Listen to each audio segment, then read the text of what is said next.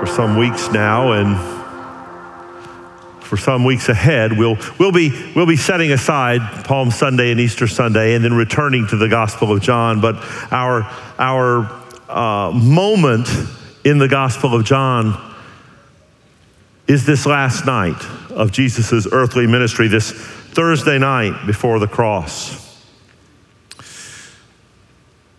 It is the longest single block of Jesus' teaching. Now, I know there's some moments of dialogue. We've got a question from Judas, not Iscariot, in the paragraphs we're looking at this morning. But as a block of verbal teaching from Jesus in one place, one setting, it's the largest such block in any of the four Gospels. In a lot of ways, it's the teaching heart of the Gospel of John. It's a strategically important series of lessons and ideas. Jesus is driving home to his disciples, and they're starting to get it. These twin truths. First, that though they have become accustomed over the course now of years of spending every day with Jesus, of traveling with him, of asking him their questions and getting the answers straight from him, and of eating meals with him and doing ministry alongside him. After years of that, he really is about to leave. And they're starting to realize that. And at the same time, these 11 will be moving forward. Him having departed, they will be moving forward to establish the foundation of the church, defined in its largest possible sense. The church as a movement of God's people, which church in the largest sense we're still a part of here in April of 2022. So you've got this monumental task they're going to undertake, and this monumental leader who's going to be leaving them as they undertake it. It's an unenviable place. And their insecurity over the task is aggravated by their insecurity over Jesus' soon departure. And there's a lot he wants to tell them this last night. Central truth of the passage we'll be looking at this morning is they will be moving forward, but they will not be moving forward alone. My title this morning, Jesus Promises the Helper. My text, John chapter 14, verses 15 through 31. Jesus is speaking. If you love me, you will keep my commandments, and I will ask the Father, and he will give you another helper to be with you forever, even the Spirit of truth, whom the world cannot receive because it neither sees him nor knows him. You know him, for he dwells with you and will be in you. I will not leave you as orphans. I will come to you. Yet a little while, and the world will see me no more, but you will see me. Because I live, you also will live. In that day you will know that I am in my Father, and you in me, and I in you. Whoever has my commandments and keeps them, he it is who loves me. And he who loves me will be loved by my Father, and I will love him and manifest myself to him. Well, Judas, not Iscariot, said to him, Lord, how is it that you will manifest yourself to us and not to the world? Jesus answered him, if anyone loves me, he will keep my word, and my Father will love him, and we will come to him and make our home with him. Whoever does not love me does not keep my words. And the word that you hear is not mine, but the Father's who sent me. These things I have spoken to you while I'm still with you, but the Helper, the Holy Spirit, whom the Father will send in my name, he will teach you all things and bring to your remembrance all that I have said to you.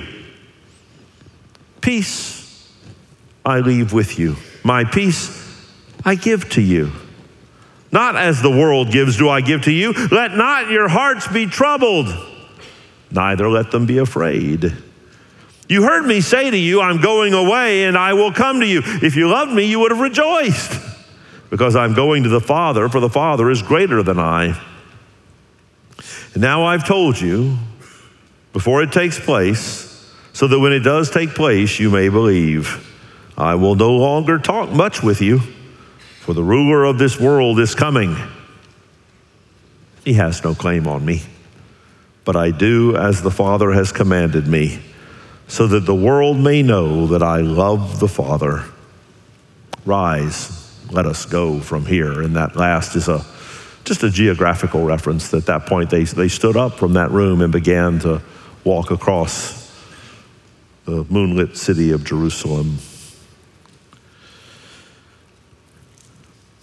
At times in the teaching of Jesus, he organizes his discourse in a way that literally just tracking along verse by verse is the best way to deal with the passage. Pastor Carey last week did a terrific job dealing with the passage that Jesus taught in John 14 up to this point.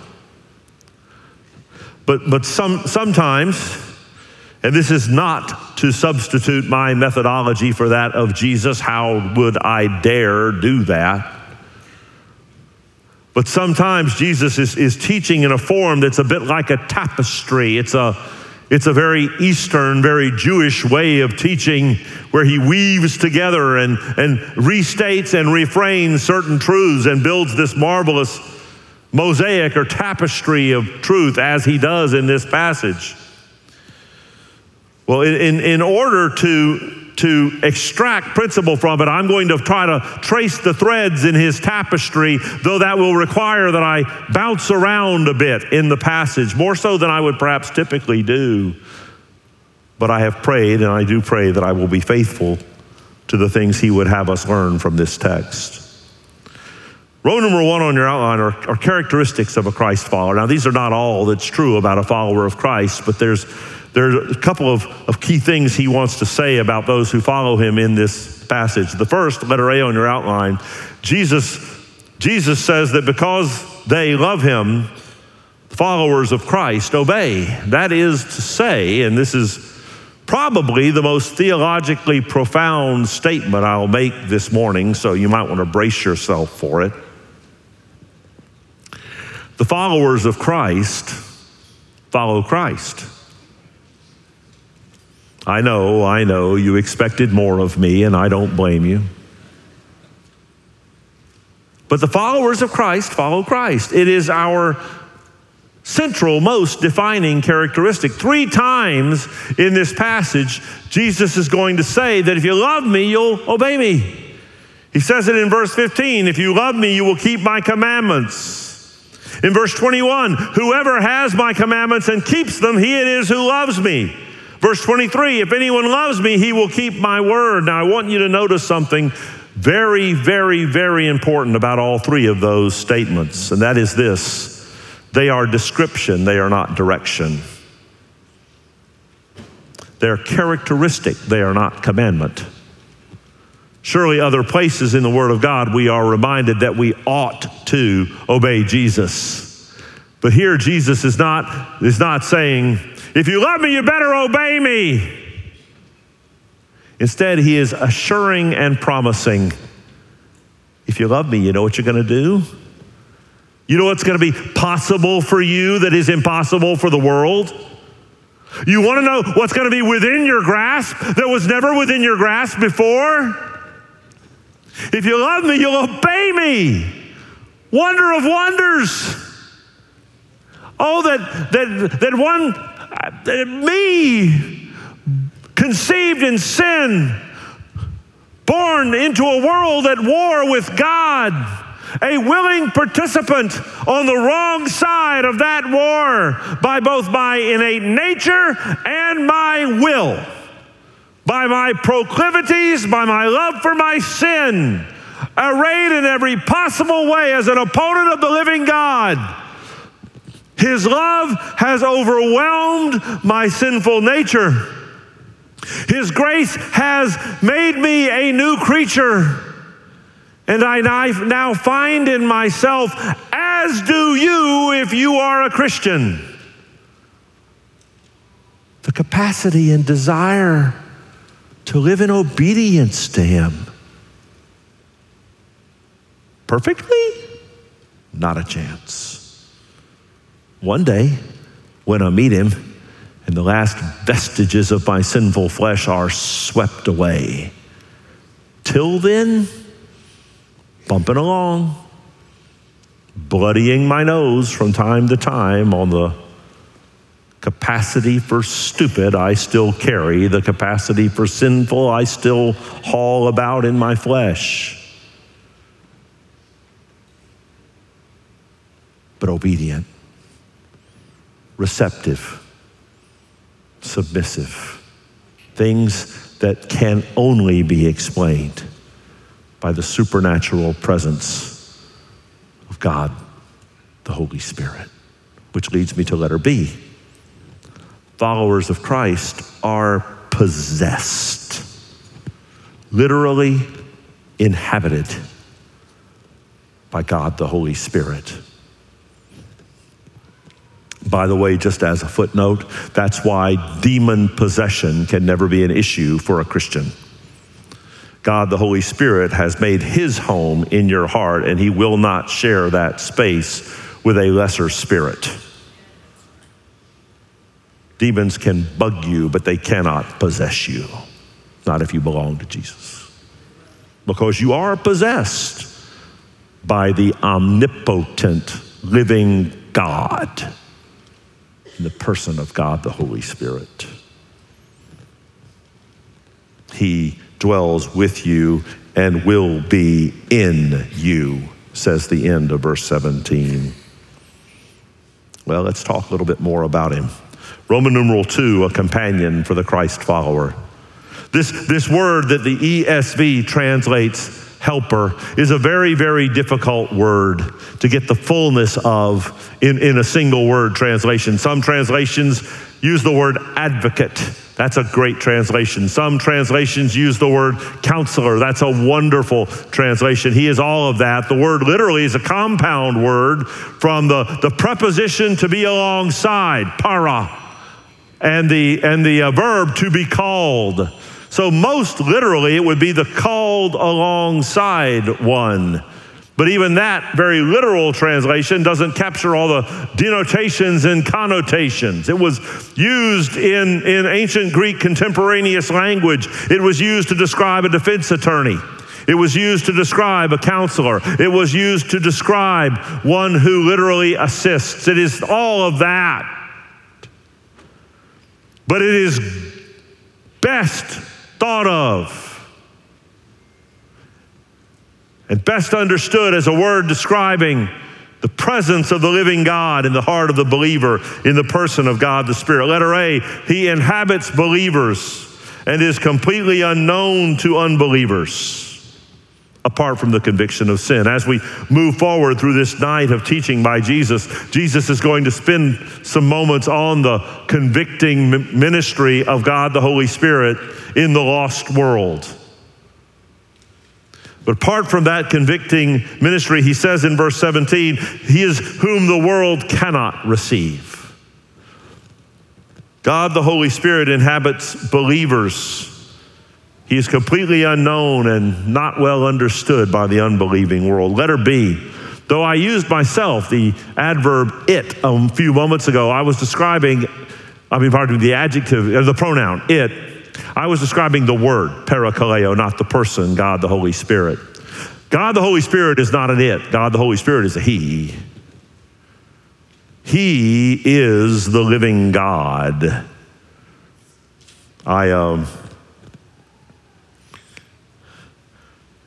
Perhaps the least surprising thing I'll say today, I am not charismatic, either personally or in my theology.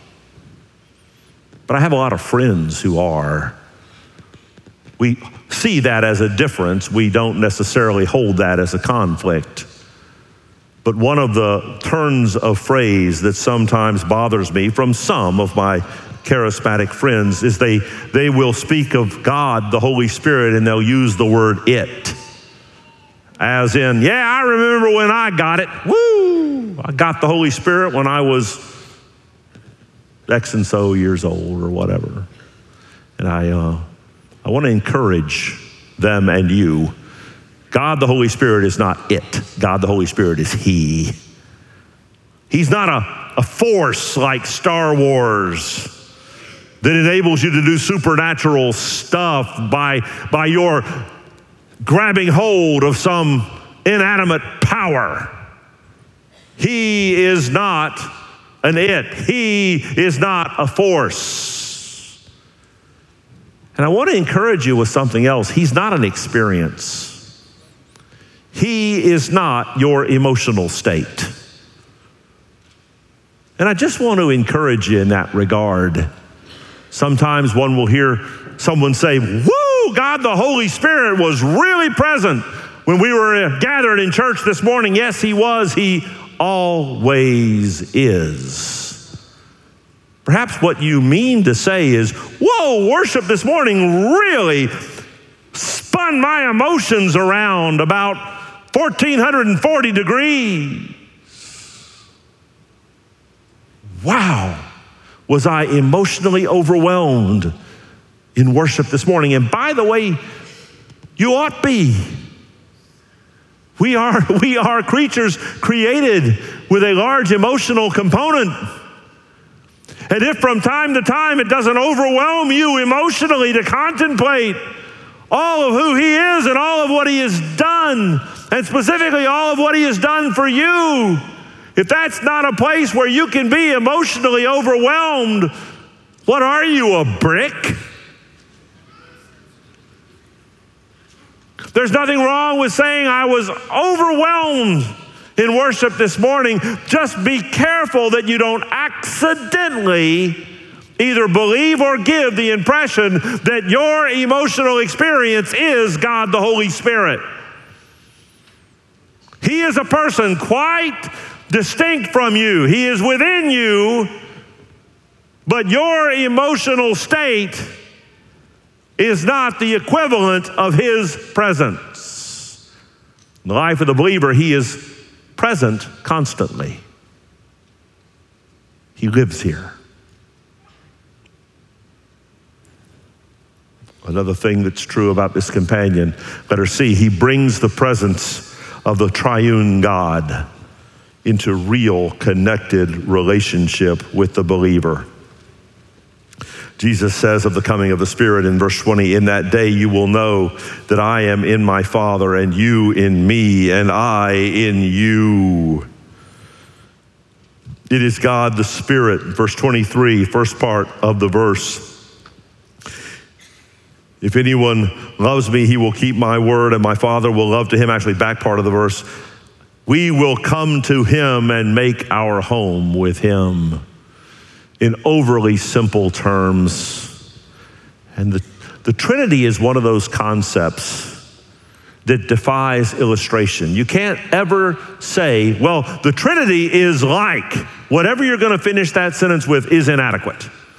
The Trinity is probably the central, irreducible reality of this universe. And there is nothing that is like it. The Trinity is quite like the Trinity. That one God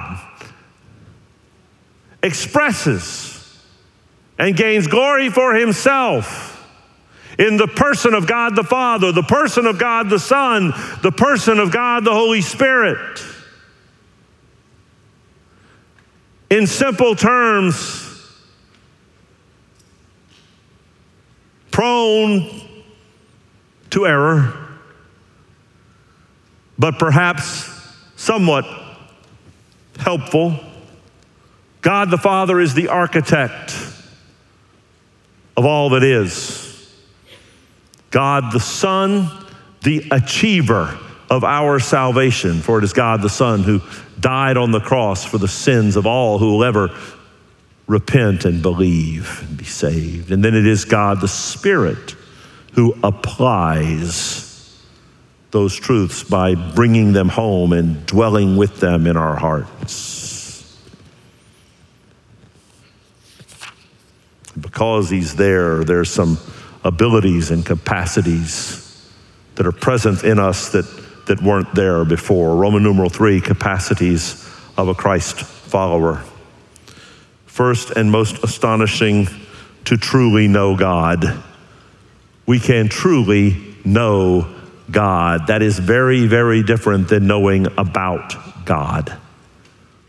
You know all about someone and not know them.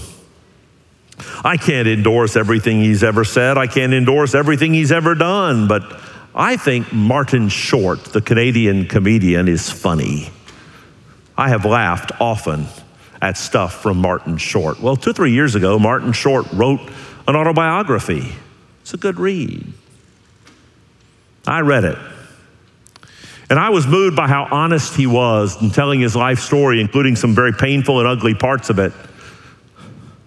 And at the end of that book, I felt like I knew quite a lot about Martin Short because he'd chosen to tell me quite a lot. So I wrote him a letter. And I thanked him for his honesty, and I thanked him for giving me a few hours of fun reading, and I told him that I wished he'd come to faith in Christ because I hate to see a guy that could be so funny and who has learned so much from so much pain. I hate to see all of that go to hell forever. Never heard back. I don't know Martin Short. I read a book he wrote. I know a lot about him. I don't know him. We have this agreement. I won't write him any more letters and he won't hit me with a cease and desist order. It's an unspoken agreement, but I'm sure it's there. You know who knows way more about God than you do?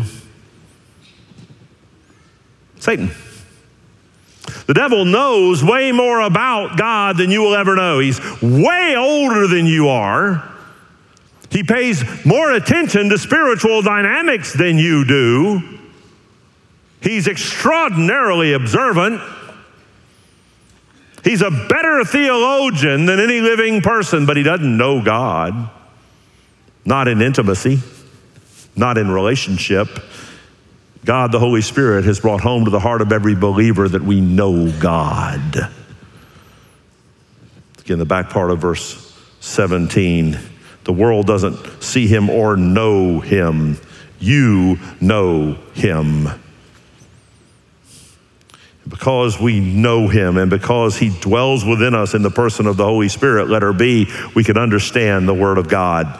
Verse 26, the Helper, the Holy Spirit, whom the Father will send in my name, he will teach you all things. He's speaking there of teaching us what he wants us to know for life and godliness, what he wants us to know from his Word.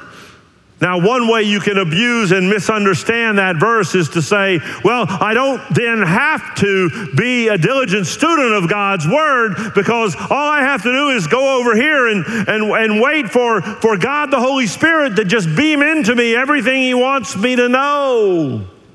But that ignores the rest of the counsel of the Word of God. It ignores what the Bible says about itself over and over again. The Word of God will be the vocabulary of the Spirit of God in the heart of the child of God. God, the Holy Spirit, is your teacher. The Bible is his curriculum. This is where he teaches you. You want to hear the voice of God? Read your Bible. You want to hear an audible voice from God? Read your Bible out loud. Man, I wish that was original with me. That has gotten a really good laugh in multiple services this morning, and I didn't come up with it. And there I go with that 10th commandment again, coveting somebody else's wonderful sense of humor. And by the way, teaching clarity because the point is true.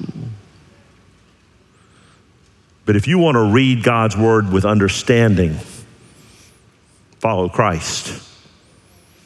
Bible study is still study.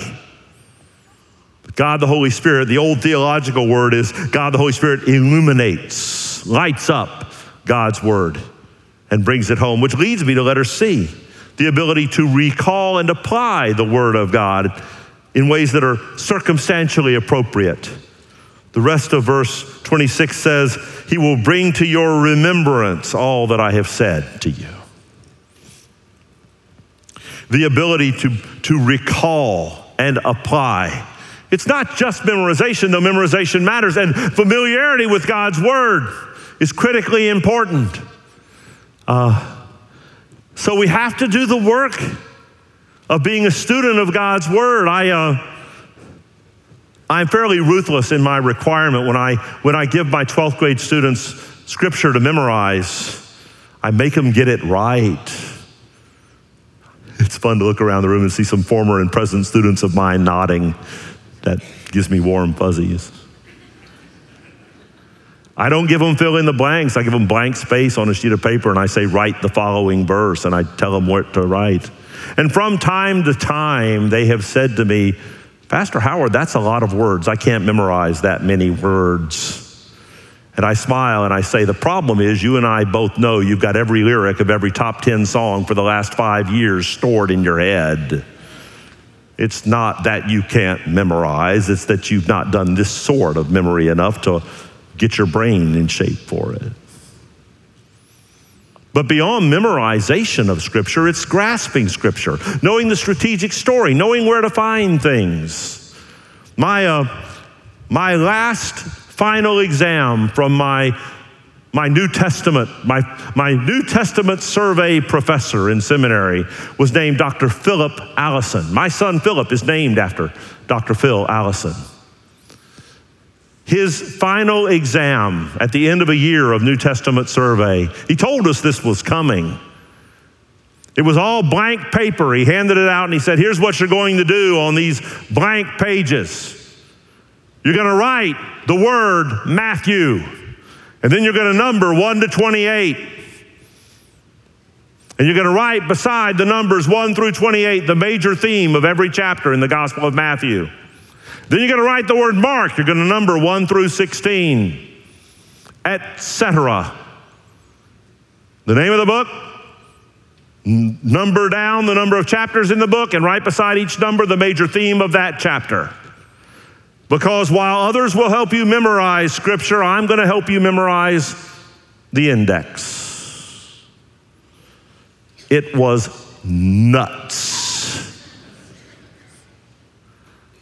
But it was extraordinarily helpful as a framework. So when God, the Holy Spirit, wants to bring something to mind, then I'm frantically going, I think I remember where that is. See, God, the Holy Spirit, wants you to not just have memorized Scripture, He wants you to have understood it, to be able to grasp it, to apply it, to bring it home into your moment. And ultimately, that is a supernatural capacity that is present only in the believer. And then letter D, to live in peace. My peace I leave with you. My peace I give to you. It's not like the world's peace, not as the world gives you. See, the world's peace requires that everything be circumstantially okay. The problem with that is we've never had a moment, you and I, when everything is circumstantially okay. This peace of God functions in 3 different ways. First and foremost, it is peace with God. That sinful people like you and I can be reconciled to a peaceful relationship with the living God by the forgiveness of sin which He purchased for us on the cross, which gift we accept by turning from our sin and casting ourselves by faith before Him as Lord, trusting that the work on the cross, the proof provided at the empty tomb, the glorious promise of His one-day return, that all of those things are true and trustworthy. We turn from our sin and follow Him as Lord. And in that, and only in that relationship, we find peace with God. There's no other means to peace with God. Not only peace with God, but peace with others. You and I live in a fallen world, and even after we're saved, here we are, and the world is still fallen, and we're still pretty flawed. which means from time to time, you and I are going to disagree about stuff. I was reminded once again this week, as I am many weeks, that there are people in the world that don't agree with every position I've ever taken. I was aghast.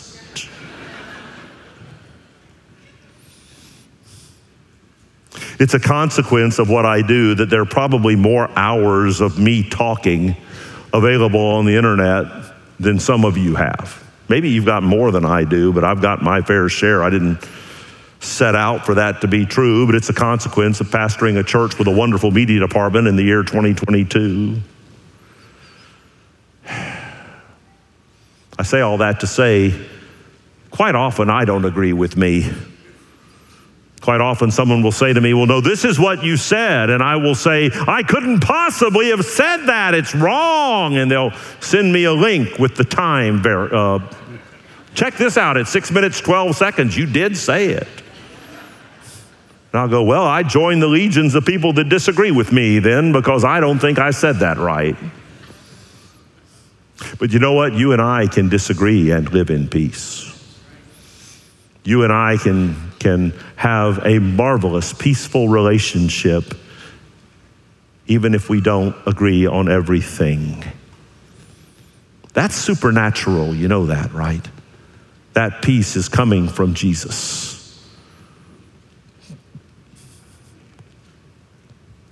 I can't for the life of me understand why some people prefer Pepsi products. It's a grave defect.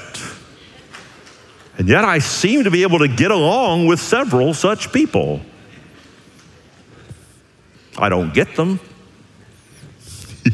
as I live out my Coke Zero addiction. All right, but I digress. Not only peace with God and others, but peace with circumstances. Here's the deal. You've got a list of circumstantial things up close to your life and then radiating out from your life, situations and things that you don't like, that aren't right. From things that are right up into and part of your life to things that are current events. There's probably a long list of stuff there that you're not happy about, and I don't blame you. Me too. But there's also a list of things that are astonishingly, unfathomably, amazingly right. At the end of this day, when I put my head on my pillow, I will have followed Jesus. Tomorrow, you know what I'm going to do? I'm going to follow Jesus. What if you stub your toe? I'll get up and follow Jesus.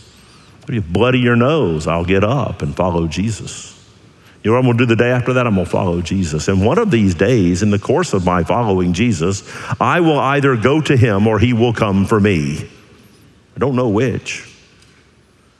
And after that happens, you know what's going to happen? I'm going to dwell with Jesus.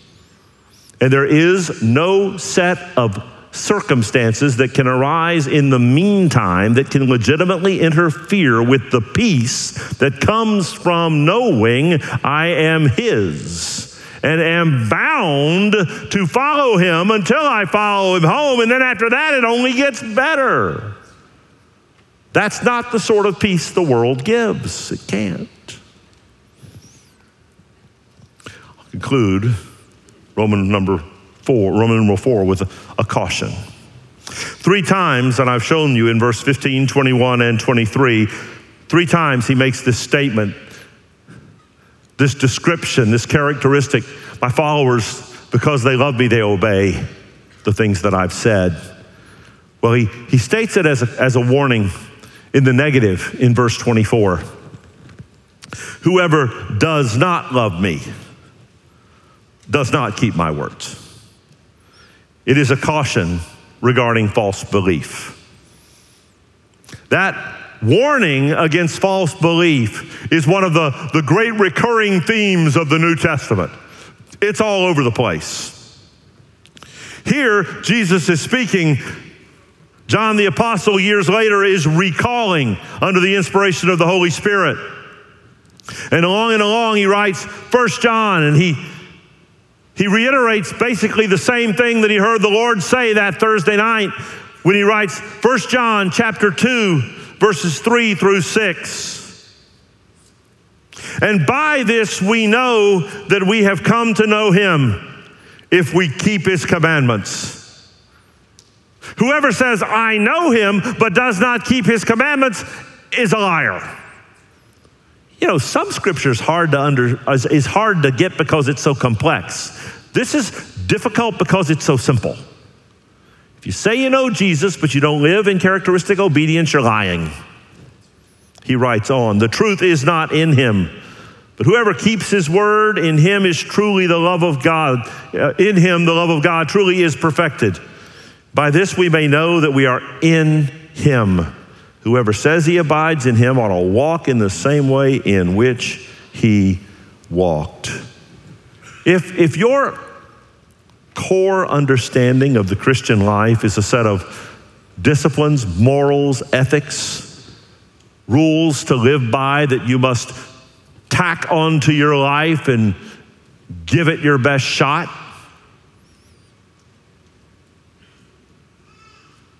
you've missed something important. You are the possessor of a bright, shiny new car, and you are pushing it down the street as though it had no engine. If you are attempting to gut out the work of being a Christian. Because the Christian life in justification and in sanctification is not about effort, it's about transformation. We are new creatures. It's not that we ought to be new creatures, we are new creatures, those of us who are in Christ. Hey, before I go, I want to plug a resource. I've mentioned, and I know I'm over time, I've mentioned at the bottom there of your notes, my friend and mentor, Steve Brown, wrote a book on God the Holy Spirit. It's not the most technical, theological treatment of God the Holy Spirit anybody ever read or anybody ever wrote. It's only a couple hundred pages, paperback. But it's the best work on God the Holy Spirit I've ever read. And I don't say that just because the author is a friend and mentor. It's a really good book. And I just want to recommend it to you. It's probably, as I tend to recommend his books that are out of print, he asked me one time, why don't you recommend something that I'm still selling? And in that moment I said, well, if you'd write today good stuff like you used to write, I would. But he calls me a friend anyway, and I'm sure you can find the book somewhere. I recommend it to you. If your Christian experience is all effort, take a good look and see if in fact you're not trying to do something in your works that you ought to put down and walk away from. And instead, rather, just cast yourself by faith at the feet of Jesus and let him change you. Find out that car you've been pushing does in fact have an engine, and it will purr. You can live for Jesus, but you can't live for Jesus apart from the presence of the promised helper.